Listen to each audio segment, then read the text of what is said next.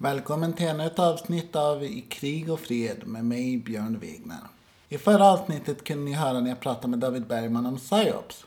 I dagens avsnitt kommer ni få höra när jag pratar med David om hans bok 36 timmar och varför han skrev den boken. Vi kommer även att prata om drivkrafterna bakom hans skrivande och om hans hjältinna, Johanna Lindström, finns i verkligheten. Som ni märkte så var det nu bara en vecka sedan det senaste avsnittet. Tanken är att varannan vecka köra ett vanligt I krig och fred, där vi tittar närmare på det säkerhetspolitiska maskineriet. Och när jag har ett avsnitt med mer kulturell prägel så kommer det i sådana fall att publiceras på en söndag emellan de här vanliga avsnitten. Men nu är det dags att rulla igång bandet. Men innan vi kör igång så ska jag nämna att podden produceras i samarbete med Allmänna försvarsföreningen. Vill du veta mer om AFF så kan du gå in på deras hemsida för mer information. Adressen är www.aff.a.se. Men nu kör vi och förflyttar oss till Enköping den 5 februari 2016. Så David, nu ska vi prata om dig och dina böcker här. Du har ju skrivit boken 36 timmar och i slutet av 2015 offentliggjorde du att du jobbar på uppföljaren 6 dagar. Men jag tänkte börja med frågan, utöver att du skriver böcker, du jobbar inom Försvarsmakten, så doktorerar i psykologi, du är en aktiv försvarsdebattör och du skriver oregelbundet inlägg som arg akademiker, plus att du är förälder. Hur 17 hinner du med allt det här? Ja, jag vet inte riktigt. Väldigt lite sömn skulle jag väl säga är nyckeln. Nej, jag skulle säga man har tid med det man tycker är väldigt roligt. Alltså, för många andra så slänger man sig i soffan och tittar på tv på kvällarna när man vill koppla av. För mig är den avkopplingen att sätta sig ner och skriva lite grann och arbeta på något verk man har. Så många delar jag sysslar med ren avkoppling. Sen måste man också tycka att det är roligt. Alltså, gör man inte det då orkar man inte med någonting överhuvudtaget. Och många av de delar du nämnde är bland det roligaste jag vet i livet. Och då hinner man med det helt enkelt. Vi börjar då med 36 timmar. Och eftersom det inte är givet att alla som lyssnar har läst den så kan du lite kort berätta vad boken handlar om utan att naturligtvis dra igenom avgörande detaljer i det här. 36 timmar börjar ju under en demonstration helt enkelt. I ett ganska dystopiskt Sverige när terroristlagarna har blivit så allvarliga så att det är egentligen säkerhetspolisen som nästan styr landet. Där man av en slump helt enkelt kommer på kollisionskurs med Försvarsmakten. Och helt enkelt så beskriver boken kort hur det skulle kunna gå till. Hur agerar rikets försvarsmakt om man kommer underfund med att säkerhetspolisen är hemlighetsstyr landet. Idén till det här föddes egentligen när jag satt som kadett själv en gång i tiden och läste på militärhögskolan. Och vi pratade just om den där relationen mellan vart säkerhetspolisen har sitt ansvar och vart försvarsmakten, den militära säkerhetstjänsten, har sitt ansvar. Och jag började fylla en idé i ett anteckningsblock hur det skulle kunna se ut.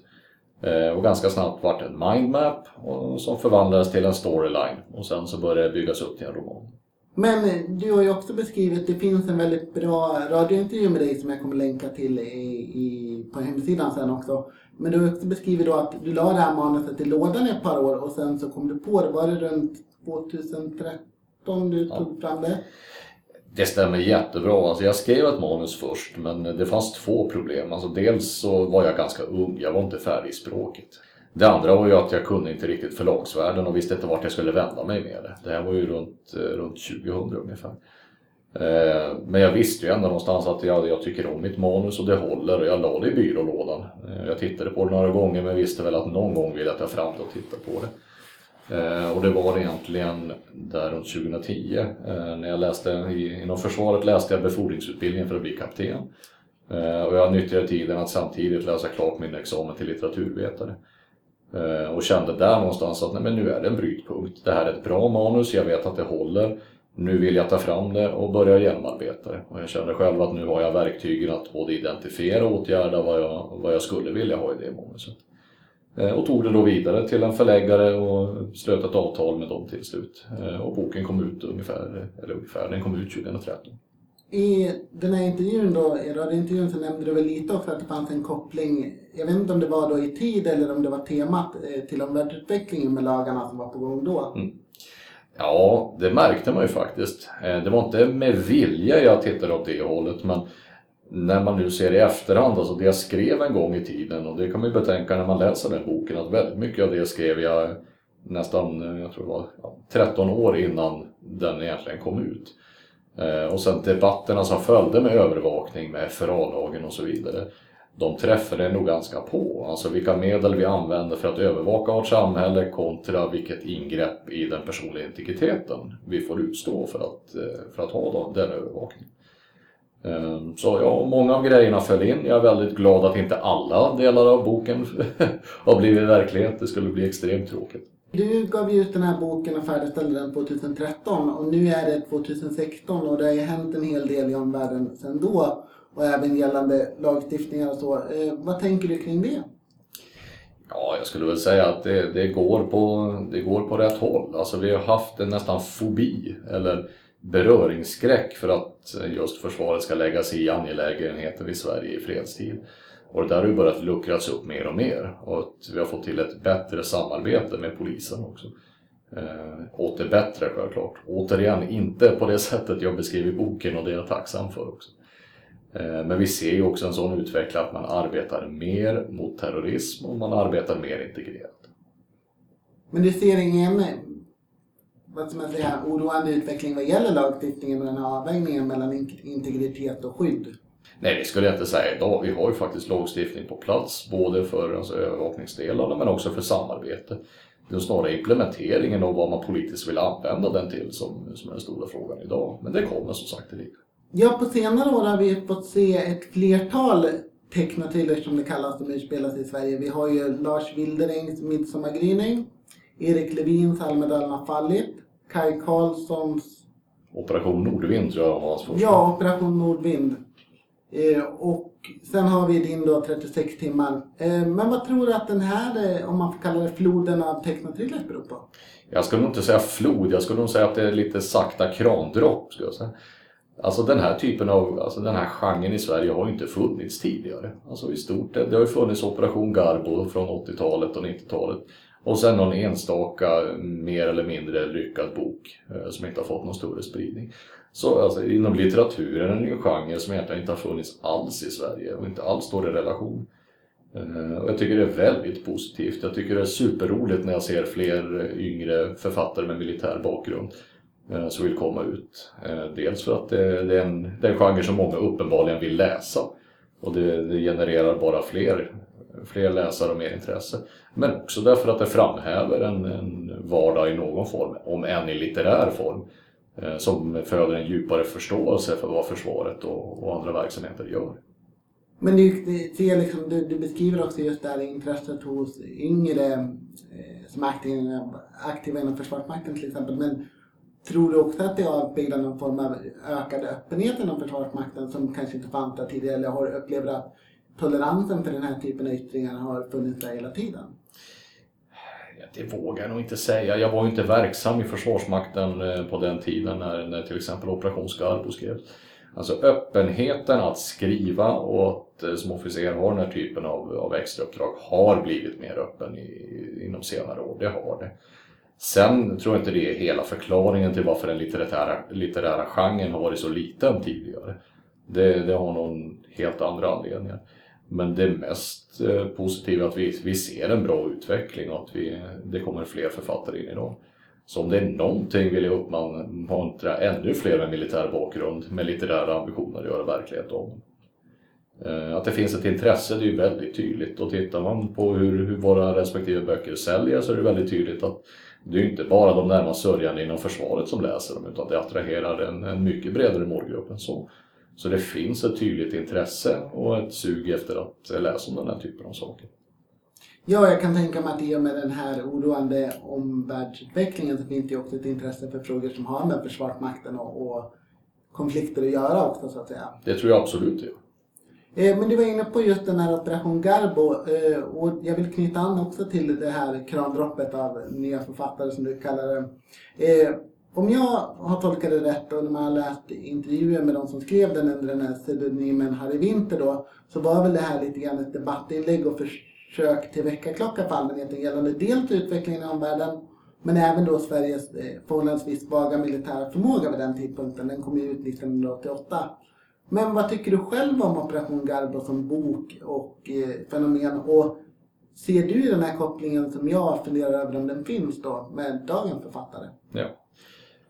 Jag ska säga att Operation Garbo var ju faktiskt en av de första, eller det var nog den första romantrilogin inom det området som jag faktiskt läste. Så den har alltid haft en särskild plats i hjärtat för mig. Det var särskilt roligt nu när den gavs ut i nyutgåva. Så fick jag blurba som det heter. Jag fick skriva ett hyllningscitat på framsidan vad den betytt för mig. Vilket var extremt roligt när jag hade den som barndomsroman själv. Och nu som författare får skriva sin tolkning av den. Det var oerhört roligt. Författarna har ju själva beskrivit själva. De har gett ut en bok om just tankarna bakom Operation Garbo som man med fördel kan titta på. Men mycket av deras syften som jag har uppfattat var just att, precis som du säger, skapa en samhällsdebatt, skapa engagemang och skapa insikt i hur det skulle kunna se ut. Och när man sen har efter Sovjetunionens fall kunnat se lite facit i det hela, så kan man ju se att i många fall så gissar de ju väldigt rätt. Och det var ju flera initierade personer som samarbetade till det också. Att de är kunniga, det ser man i boken också. Det jag inte tyckte om med Operation Garbo, det ska inte på något sätt ligga författarna till last. Jag känner ju flera av dem och jag högaktar dem som individer. Men det är lite den anda som man hade. Och det inspirerade mig också lite grann när jag skrev 36 timmar. Att allt som skrevs inom den militära genren var lite det går åt helvete romaner.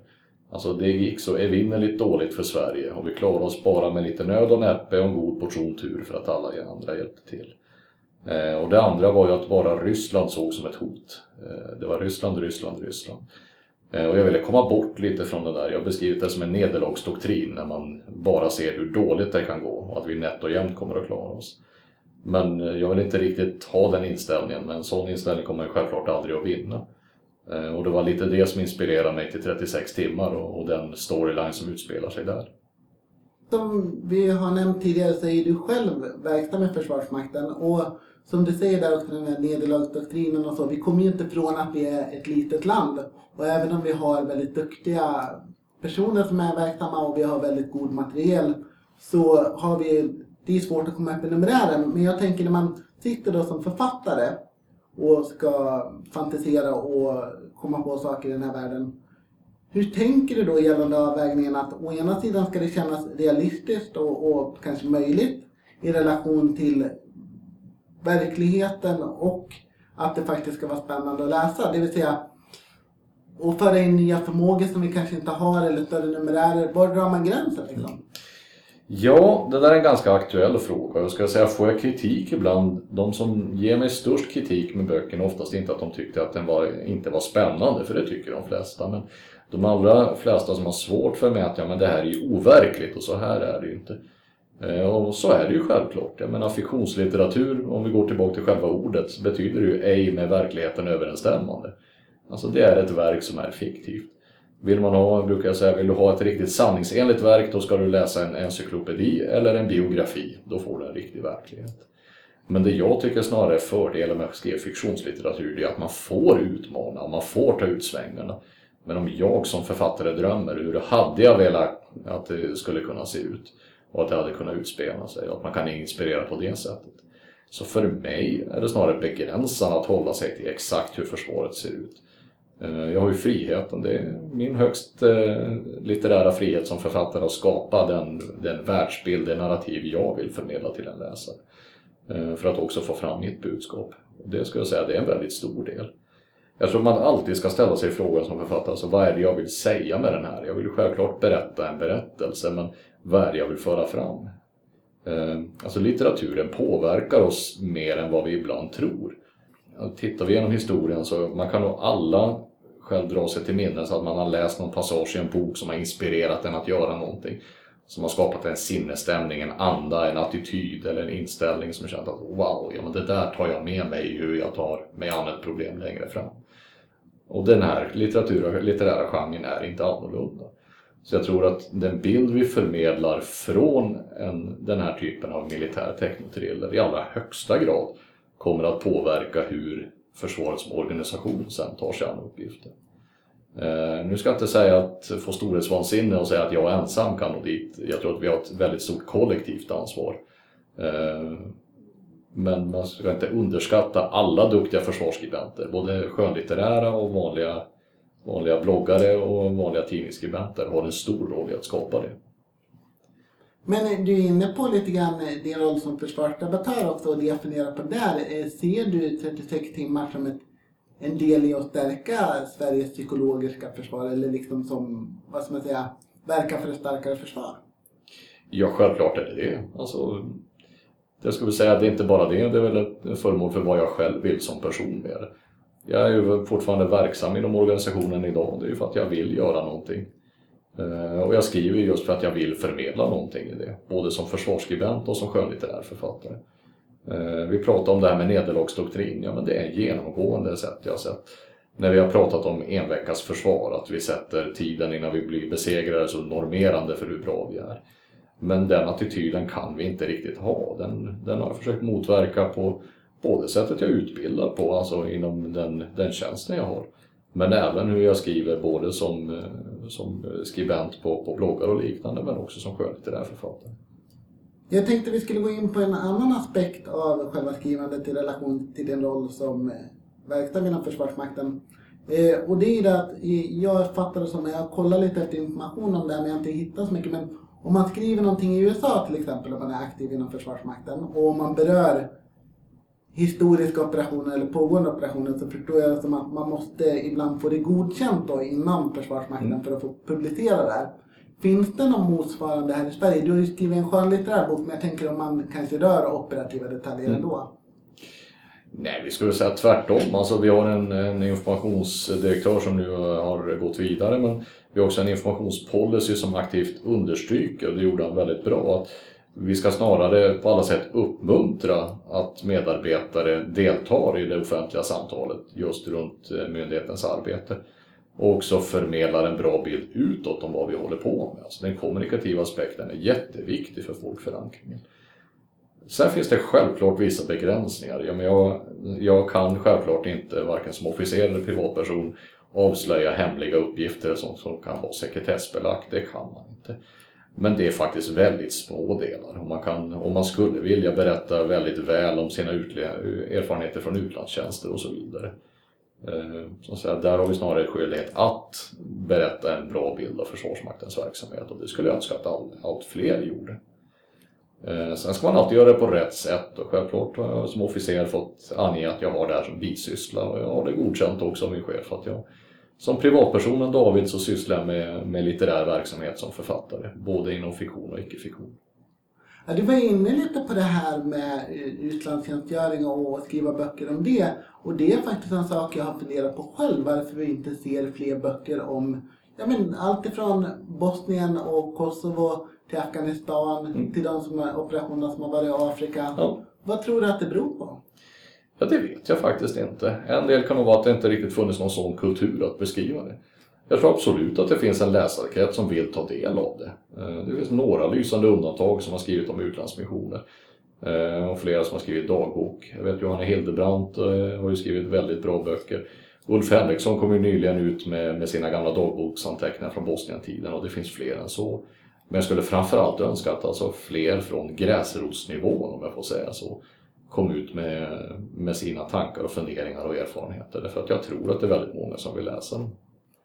Har du några mer tips på om vi tänker på författare och verk utöver de här? Det finns nog säkert några stycken, men de är i fåtalet. Och jag skulle sannolikt säga att det finns väldigt fler potential. Alltså, jag tror vi är uppe i strax över 10 000 svenskar som har tjänstgjort i Afghanistan. Jag menar, bland dem så finns det huvuddelen som har varit väldigt intressanta och väldigt givande erfarenheter. Inklusive några jobbiga erfarenheter. Och jag menar, deras rika vardag där nere är det säkerligen många som antecknat i sina dagböcker för eget bruk. Men som också skulle kännas väldigt mycket på att berättas ut till andra. Hur gör du när du skriver? Slår du bara ner och börjar skriva på tangentbordet eller måste du komma i rätt stämning? Eller? Oj. Det där är ju en sån fråga där. Hur ska man skriva optimalt? Ska man sätta arslet på stolen och sen bara sitta där disciplinerat till det händer någonting? Eller måste man insupa rätt kreativ stämning? Jag tror väl snarare det ligger väl någonstans mitt emellan. Så jag tror man måste gå tillbaka till syftet varför skriver man. Jag gör det för att jag vill säga någonting. Och det är just när jag är inspirerad och har något som ligger på. Men som för många andra, när man får en kick, en inspiration, så brukar man skriva ner någonting. Om det är en mindmap eller om man börjar ett dokument. Och ganska snabbt brukar det växa sig klart eller växa ut till ett utkast till en text. Sen är skrivprocessen alltid så att man måste låta det vila en stund. Alltså man måste få distans till den egna texten. Och gärna ha väldigt kloka ögon som tittar på en och hjälper en så man kan resonera under hela skrivandets gång. Och sen någonstans när man kommer fram till att men vad är det här och vad vill jag säga, då brukar den börja kunna forma sig. Och ganska snart efter det så brukar man kunna lägga en tidsplan för slutredigering. När jag läste 36 timmar så slog mig att den är väldigt välskriven, upplever jag det som. Tack så mycket.